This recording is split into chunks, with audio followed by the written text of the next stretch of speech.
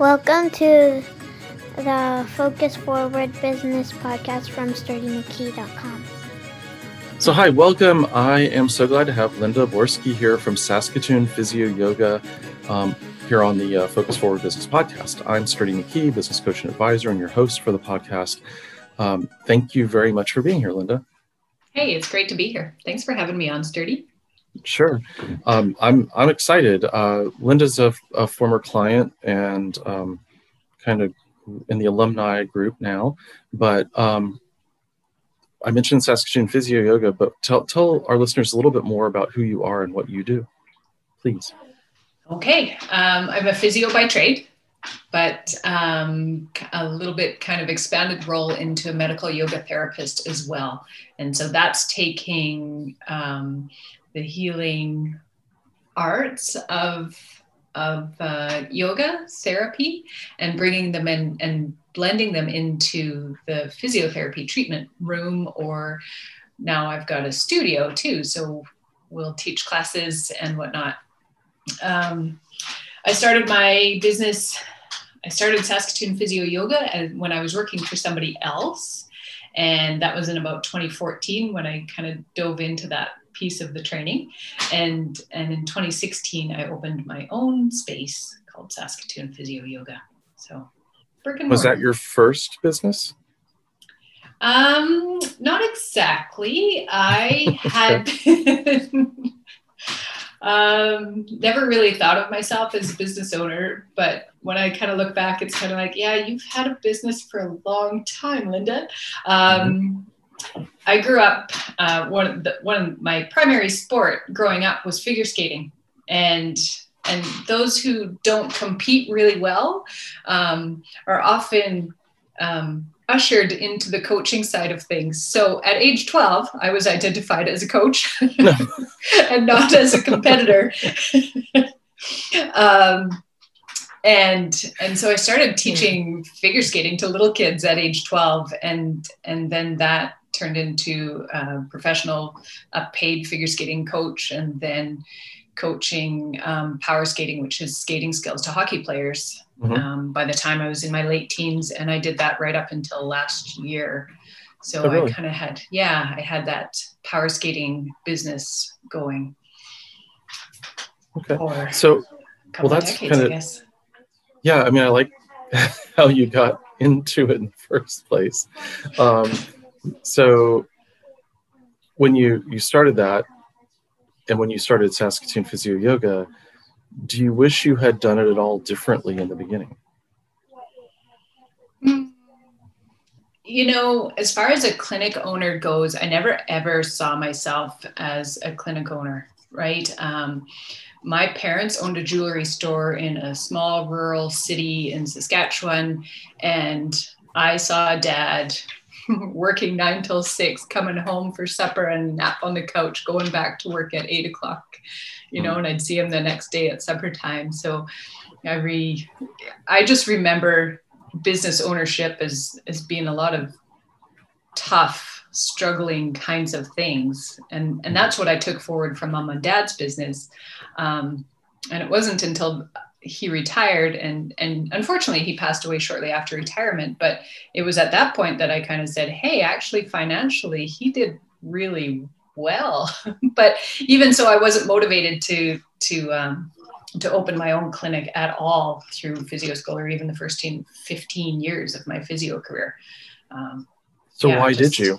What was the catalyst for that? The catalyst was, oddly enough, I had nowhere else to go. Okay. So when I started Saskatoon Physio Yoga, I was working for another small independent practitioner, business owner, and he was very supportive, but we couldn't have been further apart on the treatment philosophies between him and I. And although he said, yeah, do whatever you want, there wasn't a really great place for me to grow there.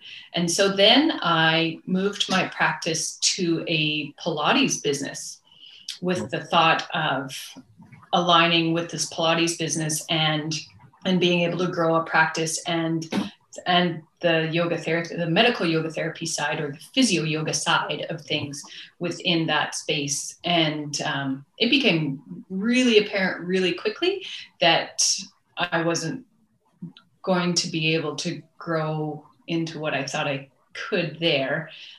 So that's why I say I really had nowhere else to go, because I thought, if I can't take my yoga therapy and physiotherapy practice into a Pilates studio, then I don't think there's any place that I could thrive with that. And so I ended up finding a space and opening up.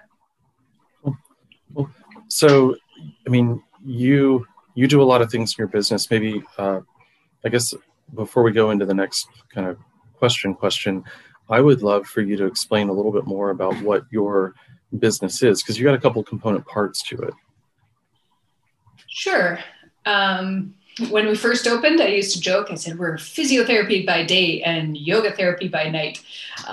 Because we had, the basis of our practice, of my practice and my business, was physiotherapy offering yoga therapy. So we did traditional one-on-one physical therapy types of treatments. It was one-on-one treatment. It was, looking after sports injuries and medical conditions, work injuries, motor vehicle accident injuries, your typical primary kind of physiotherapy stuff.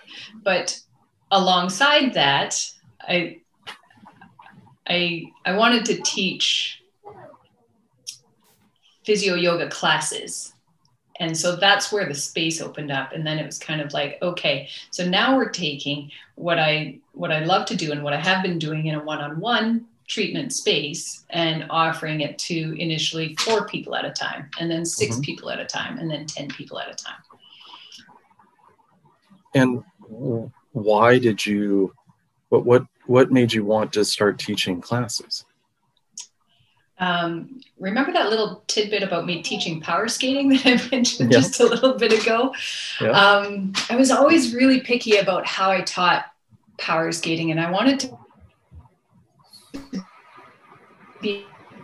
There were a lot of programs out there that put 30 kids on the ice, had one main instructor, a couple of assistant coaches who I basically said pushed pucks and pylons around and didn't really do anything. And it turned to me, when I looked at those types of programs, they were kind of like a really great activity, burned up a lot of energy, but the quality of instruction wasn't there. There were too many kids on the ice, 30 kids to one instructor, or maybe, one instructor and two assistants. Just, it didn't get the teaching part of things across. And so I found the same thing in the yoga world. I'd go into a community association class or a yoga studio class, and there would be 20 people there.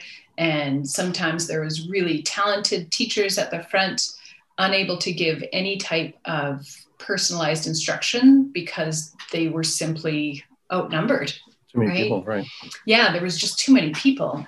And then there's the physio. So there's that. I wanted to offer quality teaching, but then there's the physio side too. And it's kind of like, how as physios, we're kind of always critiquing, if we're in a gym and stuff, we're always looking at.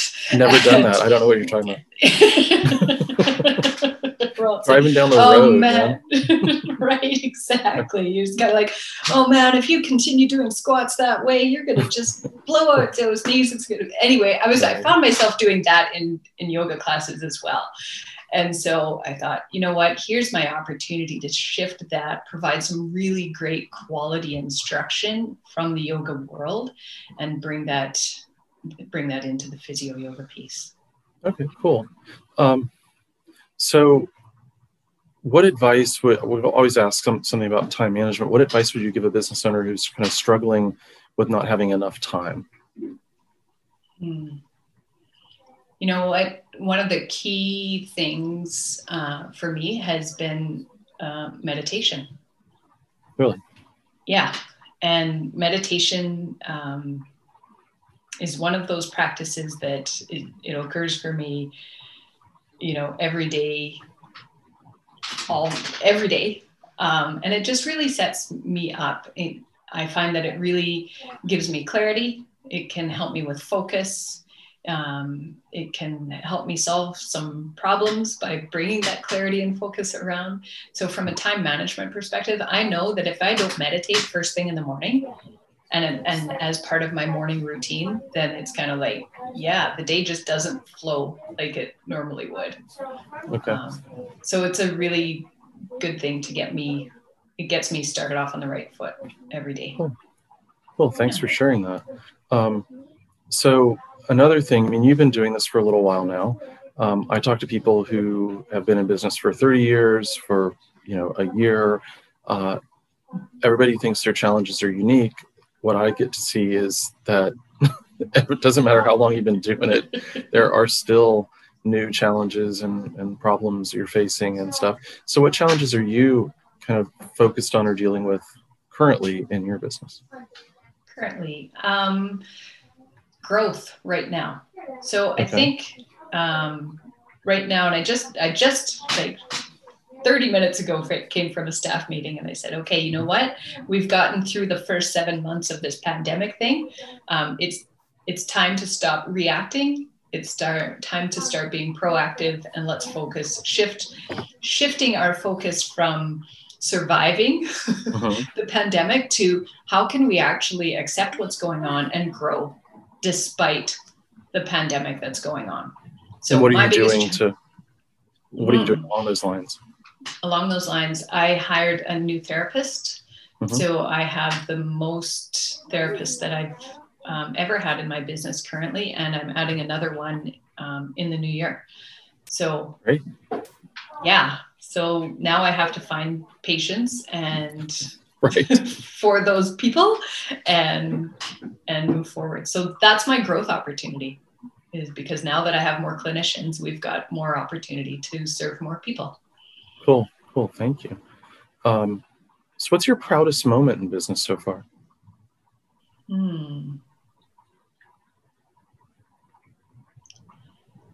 Good question. Yeah, there was, I think one of the big mind shifts that I've had was when I was an employee, and I told you this story a little while ago, Sturdy. It was kind of like, I was part of a corporate physio clinic, and there was 30 people or so on staff, and the management came into a staff meeting and said, we're going to talk about core values. We need core values in here. And we'd all been operating there for a number of years.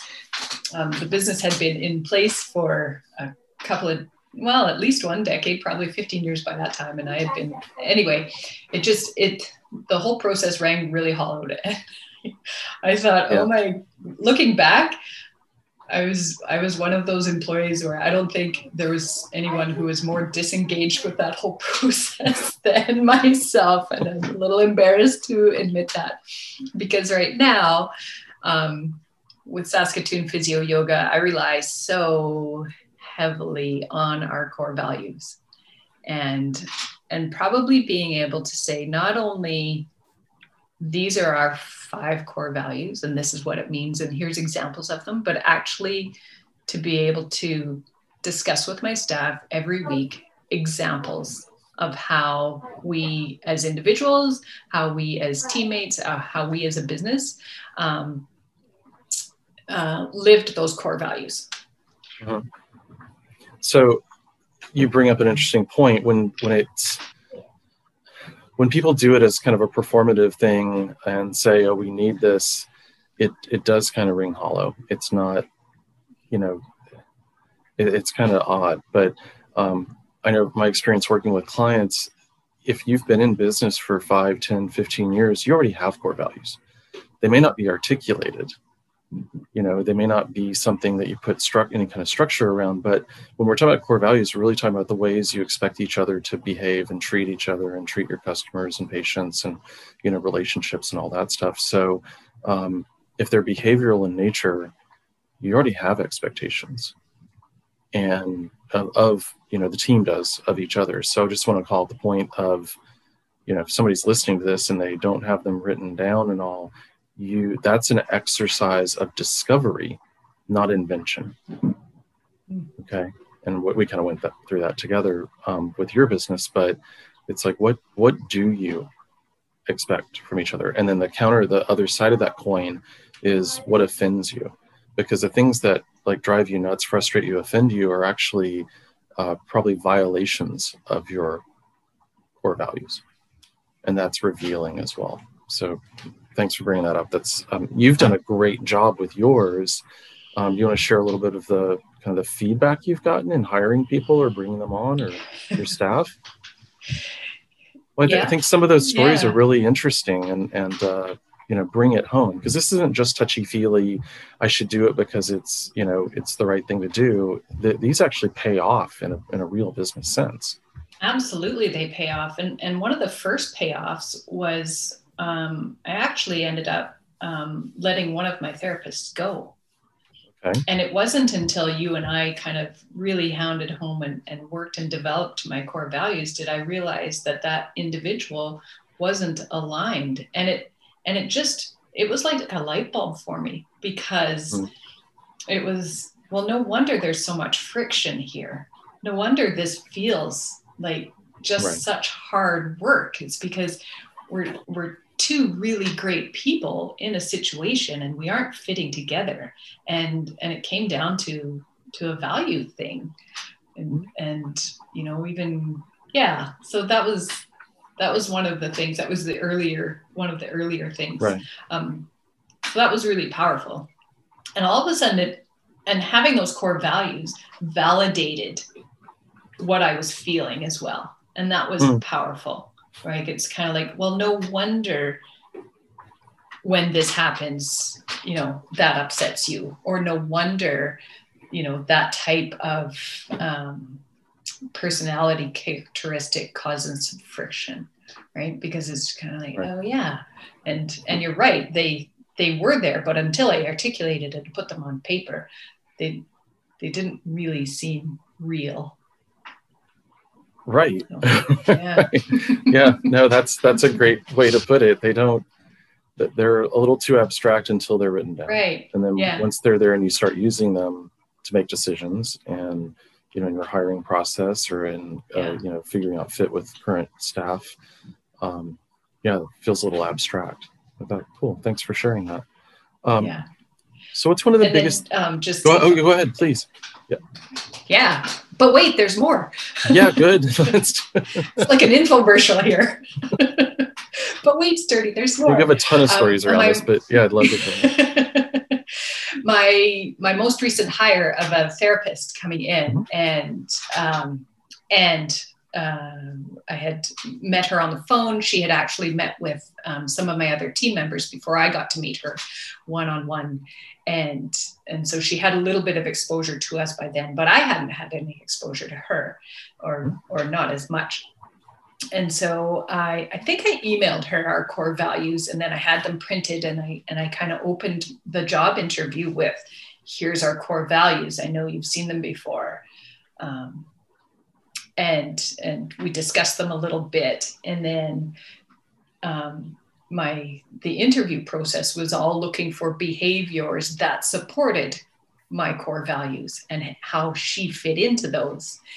And then we agreed, and she came to work for us. And about 10 days into her job, during the onboarding process, we had a piece on the core values again. And I said, so what's it like? Do you see these? She says, I just have to say that when I went home from that interview with you, where we discussed the core values the very first time, she says, I just looked at those values and they aligned nicely with me. And I just thought, I just think with those core values, I can be a better person. And she says, I just want to be a better person. And I really, really want to work there.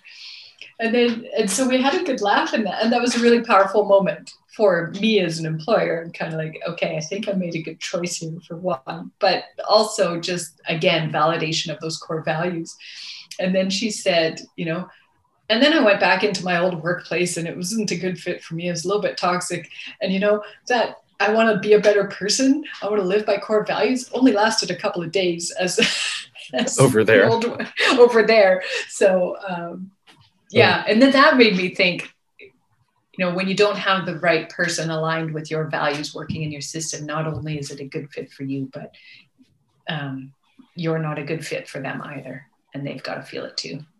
Right. That's an important point too, because when I'm doing talks or training and stuff around how to recruit and hire A players, people start thinking they're competing for the same A player. But if part of that equation isn't just that they're skilled and can, hit the ball or run fast or whatever the job tasks are, I'm using the athletic analogies now, but if they're not aligned with your core values, it doesn't matter how good they are at the skill set, they're not going to fit well on the team. Right. But somebody else with a different set of values, that's their A player, but maybe it's not yours, or vice versa, and that's a great point. So cool. Thank you for sharing that. So tell us this, what's one of the biggest things you've learned kind of recently that you wish you had known, 5-10 years ago before you started your business? Well, we can't go back that far, right? Because 5 or 10 years ago, I didn't want to own a business, remember? Right. What do you wish you knew then? Wish I knew then. I wish I had valued a really good fit, right? And maybe that's what drove me into ownership as well, is because I just never felt that I really fit in, and I found myself moving around a fair bit as a physio, and then so I think the value of honoring what's important to you and finding that good fit. So that's one thing for sure. And then the value as well, although I couldn't have done it when I first opened, but the value of asking for help, and for that meant getting a coach, and that was you. Right. Thanks for picking me. And thanks for picking me. There's that good fit thing again too, right? But I was even talking to this week. I was talking to a business owner, a young woman in our community, and she owns a gym, and she's been in business for 8 years, and we're every appointment turns talking business, and I said, do you have a coach? And she says, well, I'm in a couple of groups, Mom, but do you have a coach? And she says, no, but I've been thinking about it. And I thought, wow, here's someone who's been 8 years running her business. And I look at all of the gains that I made in the few short months with a coach compared to what I struggled to gain prior to that. And it's big value in that. So thanks. Yeah, that's why I love doing it, right? You get to help people kind of accelerate through, but it's for anybody listening, it's not atypical for, I get inquiries and talk to people that have been 15, 20 years in business and never had a coach. And maybe they've had, somebody they could talk to, or a friend, or a group that they joined or something like that. But that was an epiphany for me too, going back 10 plus years ago. My first coaching experiences on the other side were really valuable, and that's a big part. And this was a job I didn't even know existed. And if you go back 20 years ago, I'm like, I didn't know there were business coaches, right? I mean, when I became an entrepreneur, I didn't know how to spell it, right? so it gets kind of basic at some level, but then, you learn, and that opened up the doors for me to kind of see, oh, this is a thing that I benefited from greatly. And as I learned more about business, it was something I started exploring and getting involved in, and really, it's fun to help people, but to your point, you've got to find the right fit, and that doesn't just mean somebody who's been in your industry before. You've got to find somebody who shares kind of not just a communication style, but those values as well. Right. You want to have a great experience with it. So cool. I find that successful people are always learning and growing. So what's a favorite business book or article or something that you're currently reading, or that you have, in the past that's really valuable? Well, me and reading, we've never really been good friends. Okay. Well, there's for one audiobooks. thing. And so when I got myself into a clinic owners group, and at that point it was kind of like, what are you reading? What are you reading? And I'm all, what? I should be reading stuff. And so I got introduced to that. But I was quickly frustrated. And like I said, it's partly because I'm not a huge reader, but I quickly got frustrated because I'd get partway through a book and I'd say, well, this doesn't apply to me, and this doesn't apply to me, and this, and I was a one person show at the time, right? Right. And so I got frustrated with that. But because I was supposed to be reading, because you're a business owner, you're supposed to read books, continue to, my library of half-read books is quite vast. But it wasn't until, maybe a couple of years ago, maybe not quite that long ago, that it was in one of our meetings, or you brought up, maybe it was on a post as well, and says, like, what book are you reading? And what did you implement from it? Right. And I went, oh, that's why this stuff isn't helping me, because I'm finding excuses and reasons not to implement things rather than trying to find ways to make them work for my situation. Right. So I should really go back to all of those books and reread them and say, okay, what are the one or two nuggets that I can pull out of each book and go from, and then start actually implementing them. That's a huge point, though, because what was it? I think Alan Fine is the one who said it, but if reading the book was enough, we'd all be champions. Truly. And right. And it's not, right. You've got to implement, you got to do something with it. So if you're reading a ton of books and you're not applying them or taking things that could work and benefit your business, then, think about that. It's not the volume or the quantity that you read either, by the way. It's finding a couple of good things. There's one right behind me here, Simple Numbers, Greg Crabtree. That's one of the ones I wish I had read 10 years before I did, or 15 years before I did, because he makes the whole financial thing really simple and straightforward, and gives you some framework and rules and things that he's experienced and seen as a CPA and entrepreneur and consultant and author and teacher and a ton of stuff. But that's really where part of the pillar 3 in my program, the Profit First Budget, comes from, is you got 3 buckets. And like that was kind of an epiphany. A lot of the stuff I read in the book I had learned along the way, but he of course organized it better and made me a convert. But it was, you learn a lot of stuff the hard way, or you can go to somebody who's done it before, who specializes, and look at it and go, oh, what if I implemented the way he sets up a budget, right? With 3 buckets, really simple, and set targets, by the way, right? And then look at that compared to what I've got. So whatever, you guys who are listening or reading or doing, do something with it. That's a huge point, Linda. Yeah. You got to do something with it.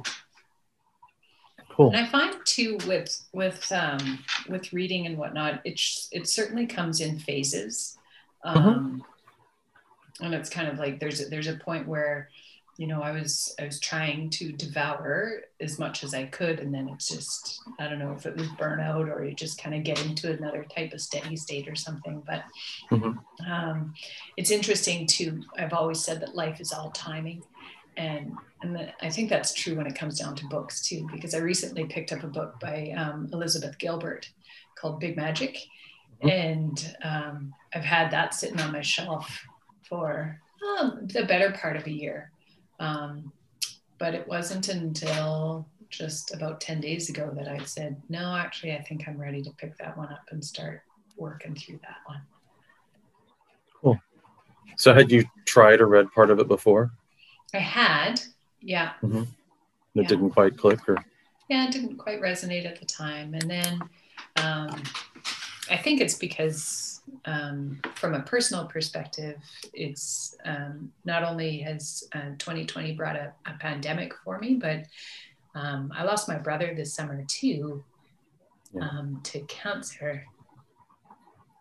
And so when you're trying to survive through a pandemic, and then profound grief is thrown in on top of the mix too. There's, now it's kind of, I've worked through a little bit of that enough to say, okay, I think I'm actually ready to pursue some of the stuff that's been circling around my head for a while. And so that's that timing thing, right? I kind of had to work through a few things and get, a really solid team at the clinic behind me, so that I'm now supported and ready to move forward with some of these other things. Yeah, I'm still so sorry about that. A really rough time for you on top of everything else. So, yeah.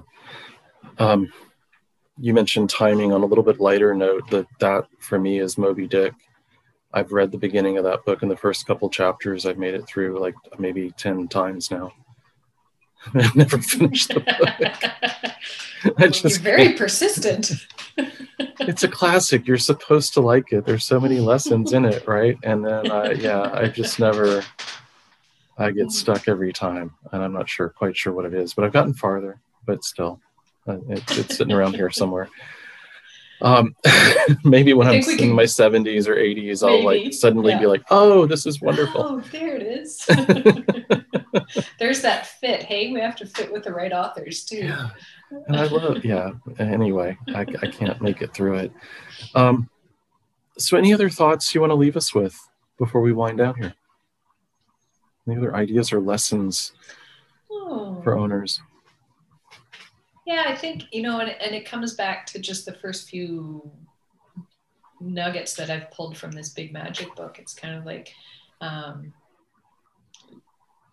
we can move forward living from a place of fear and find all the reasons that we should not do X, Y, or Z,